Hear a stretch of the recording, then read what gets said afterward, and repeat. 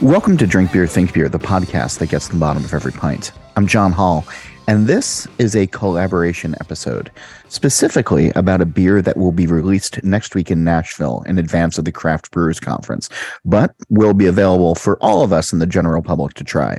Brandon Jones of Embrace the Funk and Yazoo Brewing brought together Russian River Brewing, Allagash Brewing, Jester King, and Green Bench Brewing, along with Bootleg Biology and River Drive Cooperage to create a one-of-a-kind beer. And I'm going to be joined by most of that group in just a moment. But first, Funk Fest is coming up on May 6th in Nashville, and it's hosted by Embrace the Funk and Yazoo. And All About Beer is going to be there to record conversations with leading brewers. You can celebrate the world of funky, sour, and wild beer, along with mead, saison, and lagers from over 50 top breweries in the world. Funkfest continues to be a unique festival experience, providing a day of beer, food, and education like no other. Get your tickets now via Eventbrite or by visiting the Yazoo Brewing website. Also, mark your calendars for May 9th. That's when Camp Rauch Beer happens at Barrique Brewing and Blending. It's happening during the Craft Brewers Conference, but you need not be a brewing professional to attend. Starting at 4 p.m. Central that day, come enjoy smoky delights from a dozen of the country's best brewers. Plus, M. Souter is doing a Pints and Panels pop-up. And there's even going to be some live audience podcast recordings, so get there. You can learn more by checking out This Week in Rauch Beer on Facebook, just by simply searching the name of the group, or you can follow on Instagram and Twitter at TW Rauch Beer. Please go visit allaboutbeer.com for original articles, reviews, news, insights, and podcasts. You can listen to shows like Beer Travelers, Brewer to Brewer, and the All About Beer podcast simply by searching All About Beer wherever you listen to shows. This show and all of the work we do is supported by you. Please go visit patreon.com/allaboutbeer to help keep the content fresh. A few bucks goes a long way to fund writers, photographers, creators, and editors. And if you'd like to learn more about advertising on this show, please email info@allaboutbeer.com. The Craft Brewers Conference is an annual event that brings brewers from around the world into a selected city for a few days of education, equipment perusing and buying, and camaraderie. Brewers have also been using the occasion to get together in advance and create and then release collaboration beers. One of the most ambitious, at least from what I've experienced in recent years, will be released on May 1st by Embrace the Funk. That's the wild and wooded side of Yazoo Brewing in Nashville. And that's where the conference is this year. Brandon Jones, the brewer behind ETF, called his friends, Vince Chilurzo of Russian River, Jason Perkins of Allagash Brewing, Jeffrey Stuffings of Jester King, and Christopher Johnson of Green Bench, and they all agreed to lend their time, talent, and inspiration to the beer. Then Jones got Jeff Mello of Bootleg Biology involved on the yeast side, and Matt Albrecht of River Drive Cooperage to sort out the wood. Everyone that I just mentioned, minus Jason Perkins of Allagash, was able to jump on a Zoom earlier this month to talk about the beer, how it all came together, and the spirit of collaboration among brewers and in the beer industry. Here's our conversation. Brandon, lot of folks in the brewing industry and even just, I think, enthusiastic beer drinkers have Nashville on the mind because the Craft Brewers Conference is coming up. Nashville has been in the news for a lot of things lately. But beer-wise, folks who are coming into town who maybe haven't been there in a while, what's the overall beer scene like these days that people should be excited and jazzed about? I think the availability across the city, you would go to certain parts of the city and there would be, just kind of a dead zone for any sort of locally produced beer. And now it's super cool because, whether you're north of town or downtown or east, wherever, there's usually a brewery within about 5 to 10 minutes from where you are. So if you're looking for something that's produced at the source and you want to go hang out at a cool tap room, I think that's been something that even in the past 5 years since 2018, when CBC was here, that people probably will be surprised about is how many breweries that are here now, and they're making great liquids. Each have their own great things that they're doing. They have their own styles, whether it be, the sour wilds, the hazies, the coffee stouts. everybody seems to have found a cool little thing that they're really proud of and they do a great job at. And that's why I think it's, when people do come to Nashville, I mean, whatever you like, I think that there's an availability there, and you can go support it directly and go support it, where it's produced, and see what it's all about. So one of the things for folks who are listening that are not in or around the beer industry is, so the Craft Brewers Conference comes together every year in a different city, and host breweries or breweries in the host city usually like to put collaboration beers together in advance. There's an official expo beer, official conference beer, but then there's a lot of really cool side projects that are happening. And so for you, Brendan, when you were putting the thoughts together of everybody coming into town, how did this collaboration of just this, murderer's row of names that are on this call with us right now, how did this all come together? Well, I mean, John, for even before I started brewing commercially, I was writing about beer, researching, always trying to get the good word out there about sour, funky, wild beer. I've said it for a decade now. My original writings were just to pull back that veil of mystery for these different beers, because there was a lot of misinformation out there. And as I started writing more, you start to get that confidence up. So you start reaching out to some of these well-known first name people like Vinny and Tommy, and people that were at the forefront of development in the United States for these styles and for making these styles popular, and for, really blazing a trail for us. And so as you go along throughout your career, there's other people that inspire you and that you gain knowledge from, and you just become friends with, and people you just look up to and respect every single day. And I think that's what I said in my initial email to everybody involved in the project was, I mean, you guys, they seriously are people that I absolutely look up to, and I would not be the brewer that I am without what these folks do day in and day out, and where they helped me get to. So I just really wanted to bring it around to a conference that's all about, collective, bringing people into Nashville about collective knowledge, and, not just do it because, hey, it's a bunch of cool names on a label. It needed purpose. It needed a reason. It needed history. It needed a story behind it. And so I just thought of, 4 or 5 people that I thought would be, would be along in the project. And I'll tell you, I sent out that email in the evening, and within 12 hours, everybody was in. Like, everybody was like, yep, we're in, we're going to do it. And I was just like, I was floating on clouds that day, because I was like, holy crap, this project is going to happen. And as we got to talking, of course, as you're doing collaborations, it was really cool to see how it developed, because it was still my whole project, or my whole idea was, bring everybody together. But once I started looking at who the breweries were, we had a Northeast brewery, we had a West Coast Pacific brewery, we have a brewery down in the Atlantic in Florida, then we have a Midwest, and we have us, where everybody's coming. So then it started seeming like, okay, now we're really getting into this, where everybody's coming to Nashville for this, and this is going to line up, because we're bringing in all these brewers to Nashville. So let's bring it in as a reflection, as some sort of ingredient, some sort of stage inside this beer. So that's kind of the long and the short for me, how it came together. Well, as you say, like with the names on it, I'm sitting here looking at the label right now, and I'd be hard pressed for my career, and for what I think these folks do to inspire me and to be good people in the brewing community. I'd be hard pressed to find, another group of folks that I would rather do this project with for this year.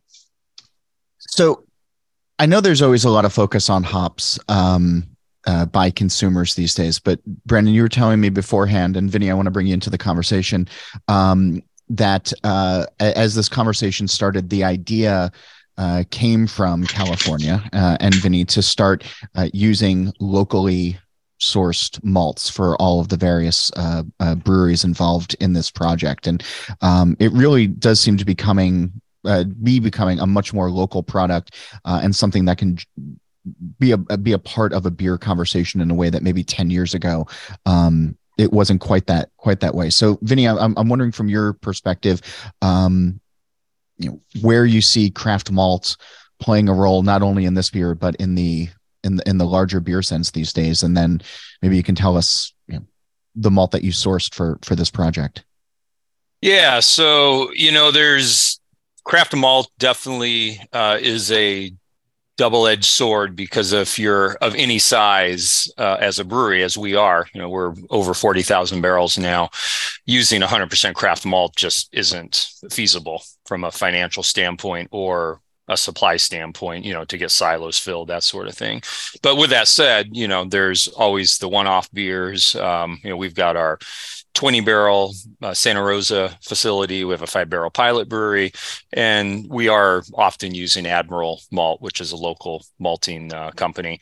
When Brandon asked us to be a part of this project, and the idea was being bounced around about sending bugs over, and as well as maybe a local malt or some cereal grain, instantly I went to a Pilsner malt that we get from Admiral. But even more so was that it was actually grown right here in Sonoma County by a local farmer who actually picks up spent grain from us from the Santa Rosa brewery. He also grows hops for us when we make a wet hop beer locally. So it just seemed really natural to use the Crane malt from our friends Ron and Erica Crane. They shipped it a hour south to Alameda to Admiral, had it malted, and then and we got it back. So it's keeping it pretty local, and that's a pretty neat way to be brewing, to be able to tie in local malts. And obviously we had to ship this out to Nashville for Brandon to brew with it. But it's just a neat way to have a little bit of local connection from each of the breweries, sending something out, such as we did with the Pilsner malt. Yeah. Jeffrey Stuffings, what about you? What's the malt? What's the grain that you felt was going to be representative of your brewery and your region? Sure. So we work with Tex Malt, which their malting house is in Fort Worth, Texas. And the farms they work with are in the Texas Panhandle. There's this area known as the Brownfield near Lubbock, and it's kind of the breadbasket of Texas. So we sent some malted barley, 2-row. Malted grains, and at least malted barley in Texas was, from what I understand, historically in fashion, but it kind of fallen by the wayside. But thanks to originally Blacklands Malt, which is unfortunately now defunct, but then following them, Tex Malt out of Fort Worth, we really have access to malted barley and malted wheat for essentially all of our base malts. We're pretty small by volume still, do about like 2,000 to 3,000 barrels a year. So it has been feasible for us to do all of our base malts, except for some one-off English beers or something with local grain. But it's one of my favorite parts about craft beer is being able to support local agriculture, support local economy, and then also just have a little bit of that variation, that regional variation in flavor. I'm not here to say that Texas malt is any better or worse than any other malt in other parts of the U.S. or the world, but it is unique, and I like just having that little bit of the backbone of the beer, being in our case, well water and Texas malt. So I know we're going to talk about fermentation, but when you talk about local malts and local yeasts, that to me, that's the thing I get most excited about in beer. Chris Johnson, I before we started, I expressed skepticism about Florida grown grain, and you correctly put me in my place. So for everybody else who is unfamiliar with what the Sunshine State knows about grain, fill us in on your rye. Yeah, of course. Thanks, John, for putting us together. Brandon, obviously, for reaching out to all of us and letting us kind of work together. It's been awesome. So, the idea of being to bring in these cool elements around the country and put them together and having the trust in someone like Brandon has been really cool. And it's been exciting to see like his excitement about, some of the things that maybe we can supply. And while Florida isn't necessarily like a place that grows a ton of grain, as you said there, John, I jokingly told him earlier that, you just, you put it in the ground, put some water on it, and all you need is some sunshine. We got plenty of that. And I was like, I don't need your sarcasm. I'm from New Jersey. Yeah. So basically pretty close to us, somewhat like a little bit over an hour, kind of from where I specifically am in St. Pete, Florida, in the Tampa Bay area. There's in Pasco County, there's a huge spot where they grow quite a few different grains, but one of the actually leading crops is rye. And it's actually a varietal that's generally sold as called Florida 401 rye. It's basically this like Florida, this variety that has sort of is adapted to Florida climate, like works fairly well here. So that's kind of why it's somewhat unique, to us and something that we can grow. There's actually, it's like in Dade City kind of area in Pasco. There's a family that's been growing grain there since like the 50s. And it's this, this non-GMO selected seed that they've been breeding. And he's got, I know that there's a guy there named Steve Melton, who is a ranch owner. And like, he's got like 100-acre rye field. I think over a course of a few other ranches, they've got like a collective in that area of, I want to say it was like 600 acres. No, over 700 acres, I think is what it was, where they're just growing rye. And so there aren't too many other like varietals that we grow as far as like grains in Florida, but it's one that like, especially some smaller distilleries in the state kind of swear by. And then some here in sort of Tampa Bay as well. I know some of the smaller craft distilleries really love obviously using some of the Florida rye malt. So yeah, it's provides like some classic rye character. It's a little more rustic because, it's grown in Florida and it's, it's not as mass produced, kind of alluding to some of the malts that, kind of Vinny was talking about that most of us still use on a day-to-day basis, but a little more rustic and, sometimes because of that, somewhat unpredictable. Sometimes those protein levels are different and, per harvest, and they're a little more susceptible to sort of changes every harvest. So just really cool to kind of pick something, somewhat rural and local at the same time to throw into this collab. Nice. So Bryn, you mentioned Allagash sent down some of their wheat that they use in white, which is pretty cool. Quickly tell us about Tennessee grain that's being used in this, and then also run us fast through the hop profile because I really want to get into fermentation. Yeah, so the Cumberland Pilsner that we use is actually it's a 2-row barley. It's here from Tennessee. It's done by Riverbend Malt House. For us, and but I really like it for beers that can seemingly have a lot going on because it can be mostly doughy with some really nice just aromatics with a bit of graininess to it, but also it being grown about an hour from here, Cumberland. So where I am in Middle Tennessee, you have the Cumberland Plateau that separates East Tennessee and Middle Tennessee. So it's more of a plateau grown Pilsner. We've used it in a number of projects here, but for sure this was the most locally sourced I could go with, just based on the idea that Vinny came up with. So and I think we end up using a little bit of wheat. Tennessee doesn't have a whole lot of wheat in this area, but we were able to source a little bit of wheat also to supplement with. Like you said, the wheat that Jason sent down from Allagash is the white wheat that they use in their famous Belgian wit. So that was pretty cool. You faded out a little bit there. You back? All right. We've lost Brandon for a second. So I will come back to him when he comes back online. Let's switch it over to talking about fermentation as long as everybody else is still with me.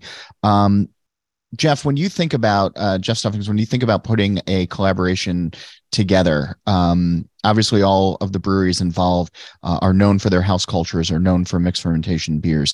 What did you want to contribute yeast-wise, fermentation-wise, to this, and why?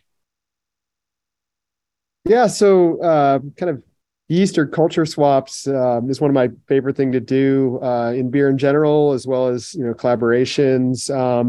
We've done various methods of doing that, whether it's combining mixed cultures, shipping wort across state lines that's been inoculated with yeast overnight in the cool ship, shipping funky barrels from one brewery to another.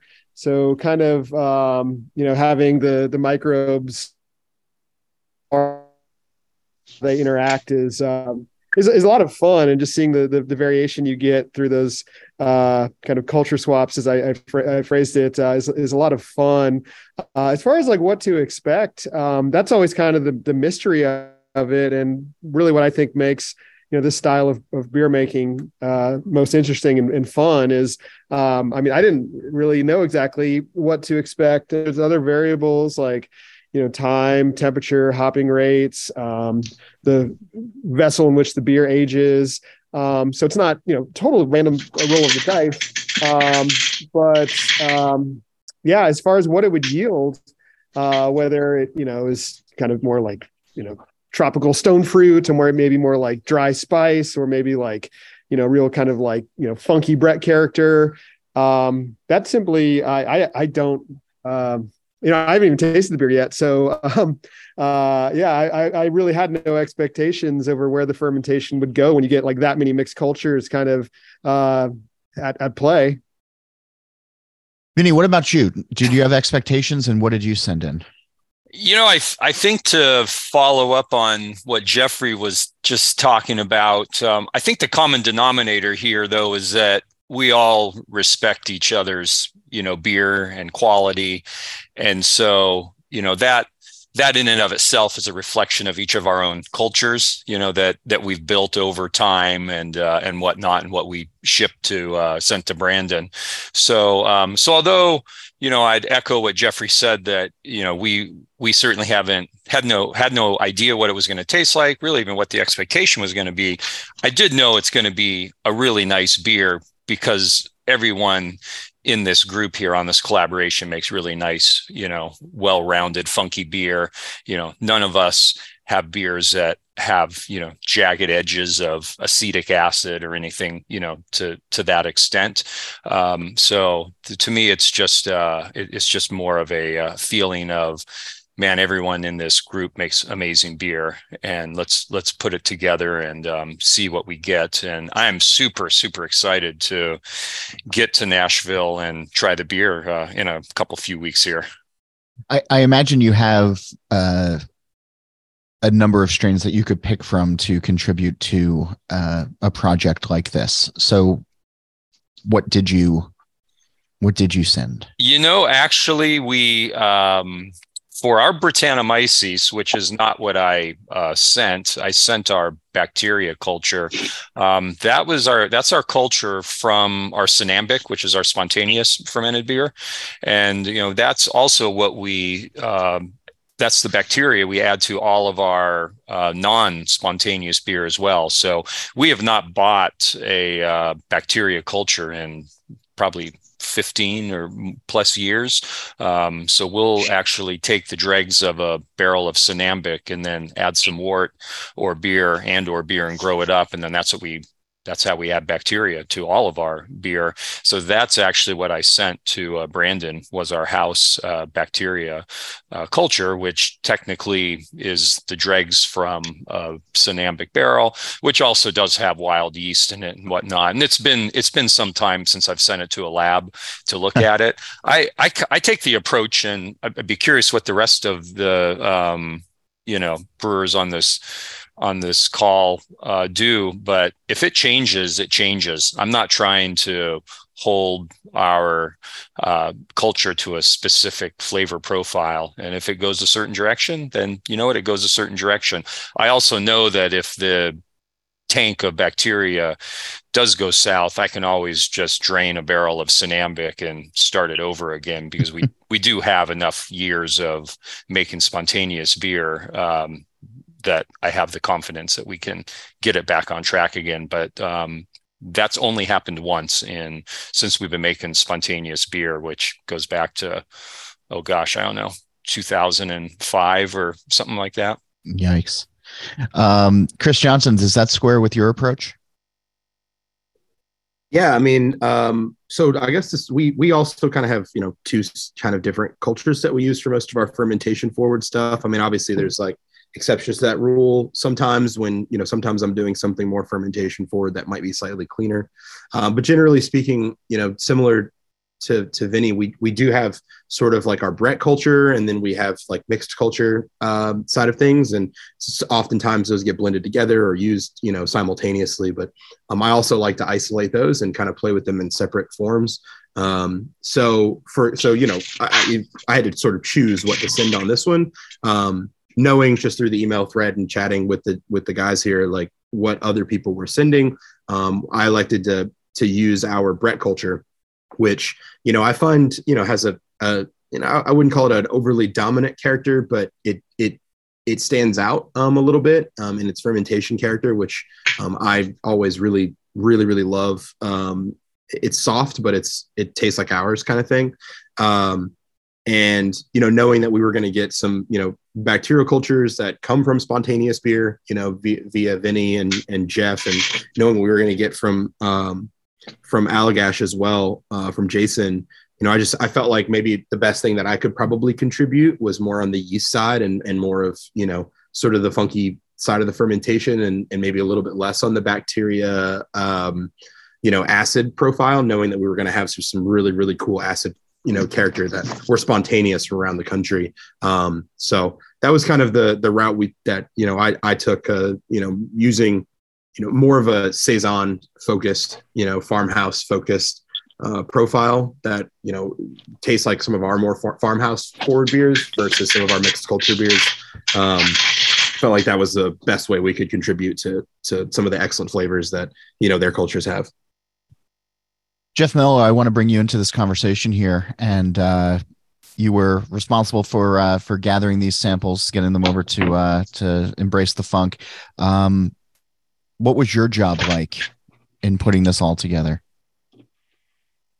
It was to be super happy to be involved, I think, because Brandon is a visionary, and when he says, "Hey, I want to bring some amazing brewers together and make this beer, and I have a strong vision for it. Will you help us, handle these cultures and bank them and prop them for me?"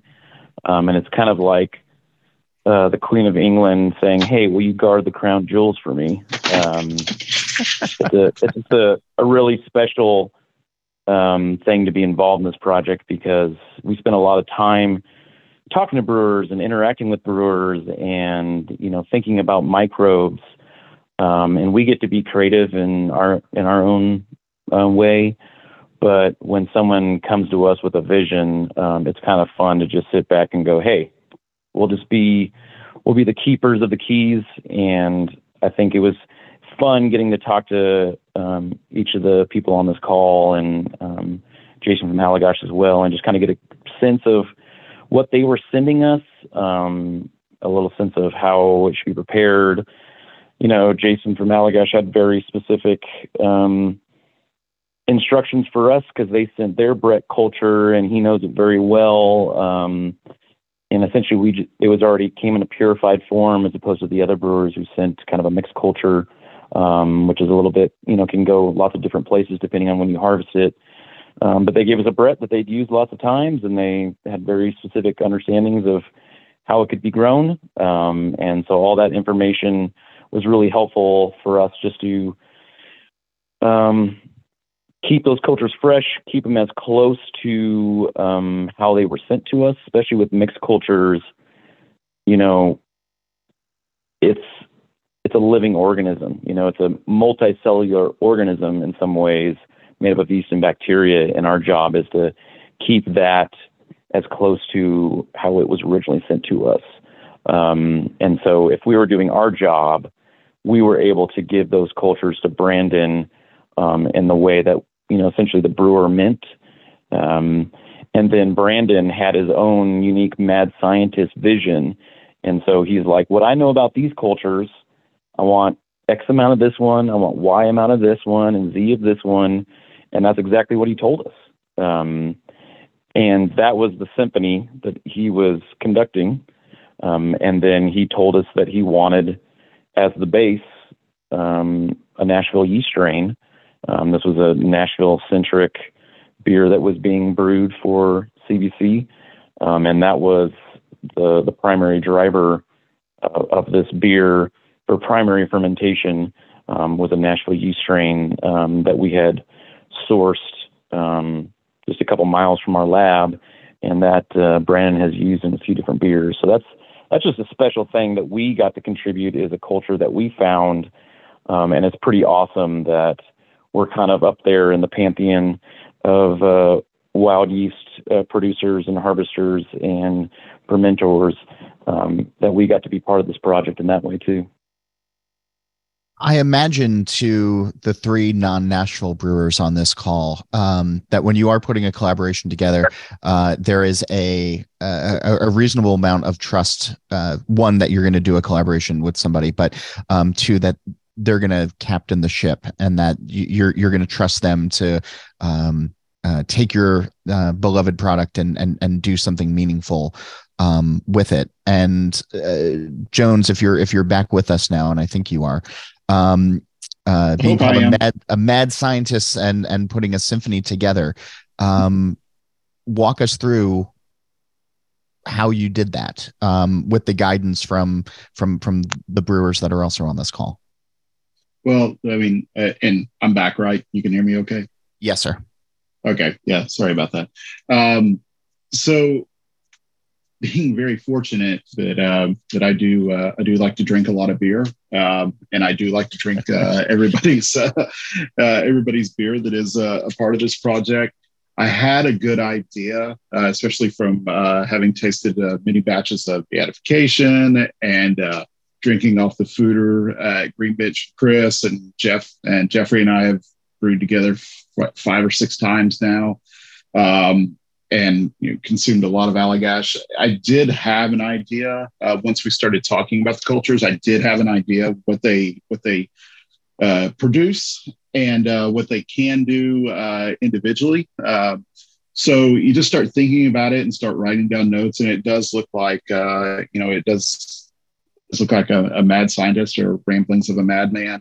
We start writing these ideas down on what you think temperature might do to these different cultures, and where we were going to go, if we were going to primary ferment everything in a conical cylindrical tank, or like one of our flat bottoms, when to add everything. So what I knew about the cultures, it was working out the stages of adding them. Everything was inside the beer within the first 24 hours. But giving a couple of things a head start, like that yeast that Jeff Mello was talking about, the 37211 that we use in a beer we call Local. I'm very familiar with it. I know the temperature range on it. So what I wanted to do was pitch that first, and then slowly bring down the temp on it, so it didn't produce too many esters up front, along with the cultures from Green Bench. And I knew that the Brett was going to be decently slow growing from Jason, since I talked to him. So adding that within, 8 hours or so. And then that following morning, adding the Russian River and the Jester King, just so we could have those stages. And I do think that having worked with some of the Jester cultures before, there's a lot of potential for some really nice esterification that takes place with some of the other strains, like our Local strain. So, which I think that definitely translated through, highlighting too from beatification always gives me this just amazing, natural white wine notes to it. So I knew that we were going to get those notes out of there. We just needed to let those develop in a very, long-term pleasing way. And it did. It came out. I'm very happy to say it really did. The symbiont, the symbiont cultures did play out like I had hoped, within a decent percentage. I'm very happy with how the microbes played into it, and then start adding in the barrel characteristics of the beer. Everything hit basically the way I wanted to, 13 months ago when we came up with this. Let's bring Matt from River Drive Cooperage into this. Matt, when you and Brandon started having this conversation and thinking about, barrels and thinking about wood for something like this, where did your mind go? And then what did you ultimately suggest to put forward? Yeah, I will say, maybe I'm giving him too much credit, but I'm also okay with that. I think Brandon really steered the ship on what he was looking for, and that's kind of, I like to operate one of two ways. I love it when brewers come to us and say, "Hey, here's a beer. What can I do with it? What do you got? How can we play with the wood?" And that allows me to be, really creative and figure out what we've got and what would work. But then on the contrary, I love it when brewers come to me, like Brandon did in this case, and said, "Hey, here's exactly what I'm looking for. Here's what I'm trying to do. How can you help?" And in that case, when we decided to go with we went with some red wine puncheons, and then we also added some smaller or regular sized, white wine barrels to this. And it's funny when Brandon first came to me and said, "Hey, I'm working on this project for CBC. Working on this little project here." I'm like, "Oh yeah, sure. Happy to help. What can we do?" And then as we get talking about it, he starts kind of name dropping, like, "Oh, it'll be great because we're getting this from here and that from here." And I'm like, "Oh, wait!" I'm like, "Whoa, wait a minute! This is not a little project." and actually, a lot of it worked really good because with Allagash being almost right next door to us, to about 20 minutes up the road, we were able to team up there and kind of joint effort and get all of the stuff all shipped down together. And I think it worked out really well. I dig it. Somebody will point out to me, Brandon, that I didn't follow up with you on the hops question. So just before whoever's screaming at their radio right now is, you didn't tell us about the hops. Very quickly, 30 seconds. Tell us what's in the hop bill. So the initial hop bill, we went minimal just because we knew we were looking for a more base malt driven beer. So we just used Saaz in the initial kettle, and then a little bit at flame out. Then once I think with Vinny and Jason, I talked a lot about making sure that we were playing off the character of the final beer and not trying to override it with hops. We just wanted to really just kind of give a nice little pop in there. So we ended up using Enigma hops, which really play off the two barrel selections that we had. Enigma hops, that's a Southern Hemisphere hop that gives you a lot of kind of sweet berry, currant character, raspberry type character from that portion of the blend, from that hop. And then when we blend all that together with the Sauv Blanc barrels and the Pinot Noir barrels, you do get that kind of sweet fruit, which ties in a lot to the Sauv Blanc. So again, we were playing off characters that were already there and just giving a little bit of a highlight to it, just kind of a little punch to it, just to kind of offset some of the or offset it and create the roundness that I wanted to in the aromatics. So it wasn't just all barrel and beer. It was just a little bit there, so you notice those hop flavors. And plus, Enigma's a cool sounding hop too. What's called Octatonic. You're releasing it on May 1st in 16-ounce cans and in draft, and it's going to be at FunkFest, which I think everybody who's on this call is going to be at. I want to swing back around to the brewers in our last few minutes here. Christopher Johnson, as there's so many breweries in the country right now, and there's always, I'm sure, chances to go to festivals and do collaborations. As you can be more discerning these days, what do you look for when joining a project like this or any collaboration? Like what do you want to get out of it professionally at the end of the day? Wow. Well, I think at the end of the day, I want to make great beer. Like I want to make something that, is intriguing, that I'm going to learn from, that is going to provide, sort of opportunities to play with things that maybe, I would not have had an opportunity to, and I think, when Brandon asked that, that's how it felt. It felt like, well, this is an opportunity for me to work. I mean, I have worked with many of the people so far, like Brandon and I, and Jeff, and Jason, not Vinny yet, but I guess now you have, yeah. Yeah, exactly. And so update the resume. Yeah, exactly. I got to add another line to my long email signature.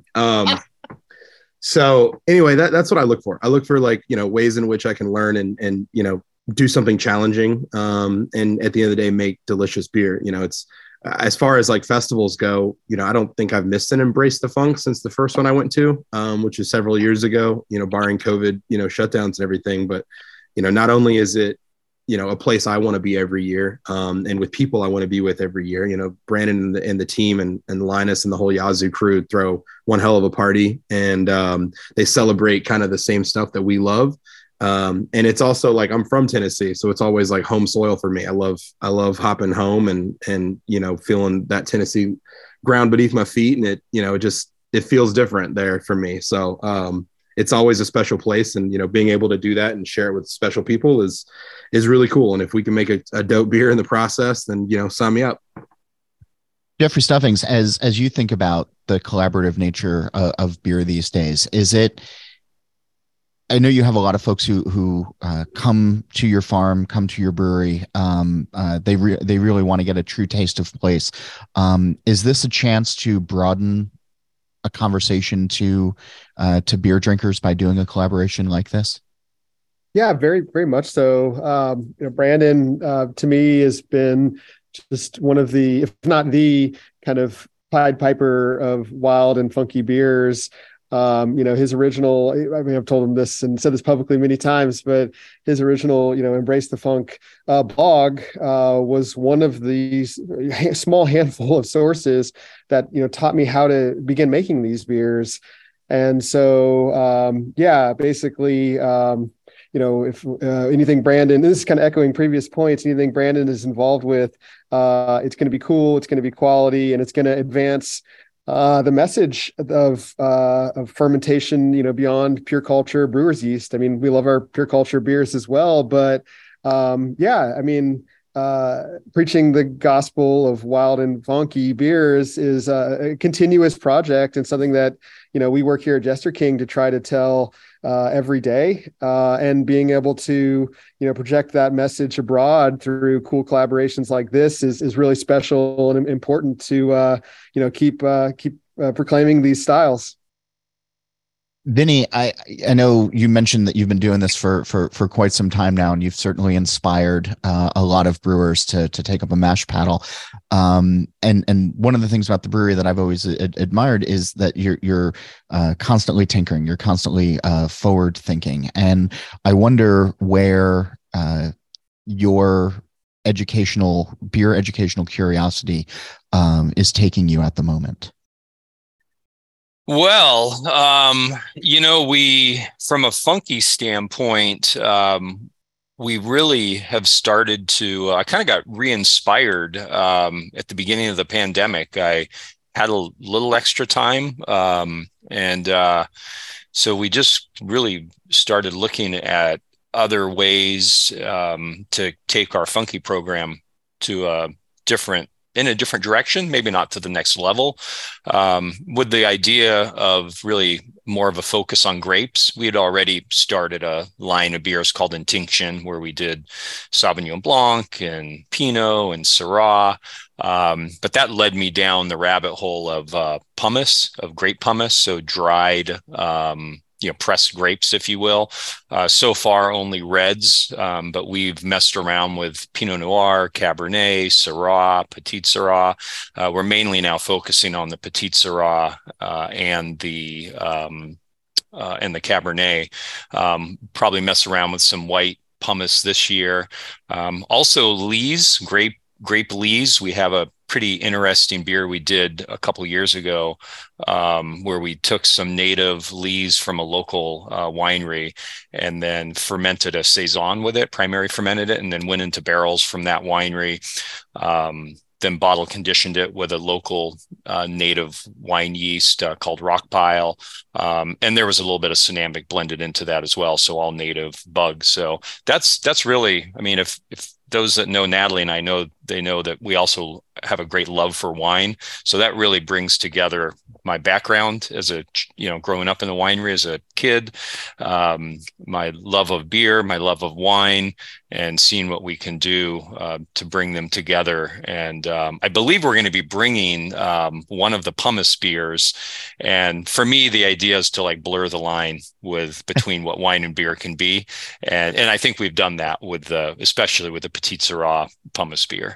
Bringing that to Funk Fest. Yeah. Okay. I know you and I have some sort of educational session together, and be honest with you, I can't remember what the topic is. We haven't landed on it yet, so that's fine. You'll get an email next week, and we'll hash it out about 5 minutes beforehand. I like it. Chris Johnson did it 2 years ago, and I think it was about 4 seconds before the mics went hot, where I was like, "What are we talking about?" He's like, "I don't know, decoction." I was like, "Great, we're talking decoction." Yeah. So well, it'll be something funky, and we've also done a really cool beer where it's the Intinction Sauvignon Blanc base with more Sauvignon Blanc juice, which is all local from a Dutton Vineyards and Winery, which actually they grew hops years ago here. And then we dry hopped it with some Nelson, and that's probably something that the other brewers on this call have done before. Nelson hops and Sauvignon Blanc are just a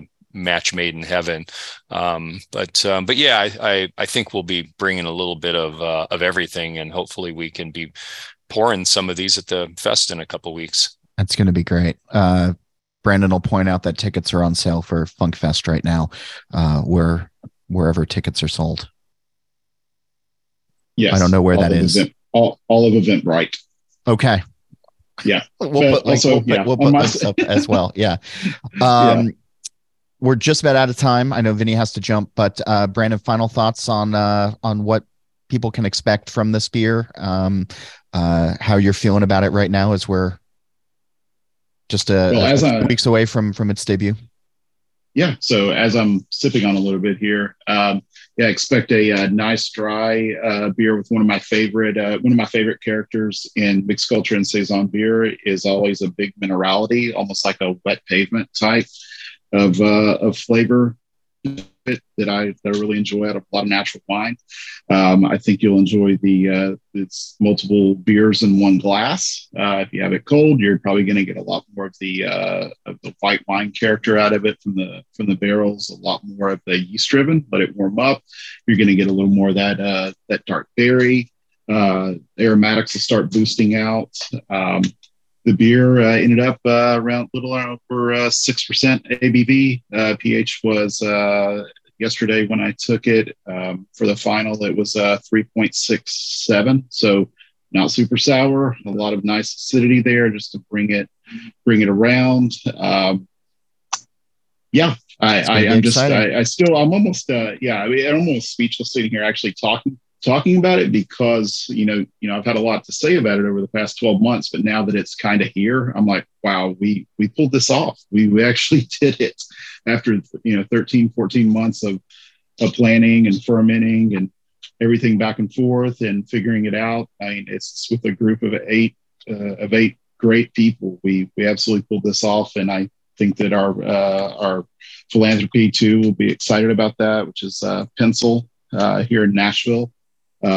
They help out with Metro Nashville school students with school supplies, making sure a lot of the underserved children in our community get all the supplies they need for school and get what they need to the basis to succeed in life. So I'm very thankful we all came together to do that. So another local aspect to the whole project. Drinking good beer for Brandon, a good cause. It sounds like you're saying good things take time. I am. I think there's a famous sign up somewhere in Brussels about that. Now we're really tying it together. Yes. Vinny, Jeffrey, Matt, Christopher, Jeff, Brandon, thanks for doing this. Thanks for putting this beer together. Everybody who's coming into Nashville is going to be excited to be drinking it, myself included. And thanks for doing what you do in the name of beer, and for being on the show this week. I appreciate it. Thank you. Thank you, John. Thanks, John. Thank you, guys. Thank you, John. Thanks, John. Thanks, guys. What's a collaboration that you remember fondly? Email me. It's John Hall. That's JOHNHOLL at allaboutbeer.com, or you can tell me on Twitter at John_Hall. That's also how you can get in touch with questions, comments, and guest suggestions. Don't forget, put FunkFest on your list of things to do this year. May 6th in Nashville, with some of the very best brewers in the country pouring in a really relaxed setting. The ticket price actually includes food, and you can get yours by visiting the Yazoo website or by searching FunkFest on Eventbrite. We're going to be there having conversations with brewers of note. And if you can't make it for whatever reason, stay tuned to this channel, and we will bring you those interviews soon enough. A reminder, please go visit allaboutbeer.com. There you can check out the podcast page, the merch page, and can read great new content, as well as our archives, which go back to 1979. Don't forget, follow All About Beer on social media at All About Beer. And if you're interested in supporting journalism in the beer space, email us at info@allaboutbeer.com, or simply go to patreon.com/allaboutbeer. A few bucks really does go a long way. Don't forget, All About Beer has a podcast channel now. Search and subscribe on your podcast platform of choice. Steal This Beer, 8 years old now, has new episodes still every Monday at 5 o'clock, and the BYO Nano podcast comes out on the 15th of every month. As for this show, Nate Schweber does the music, Jeff Quinn designed our logo, and I'm John Hall. New episodes release every Wednesday, and that's when I'm going to be back again to drink beer and to think beer.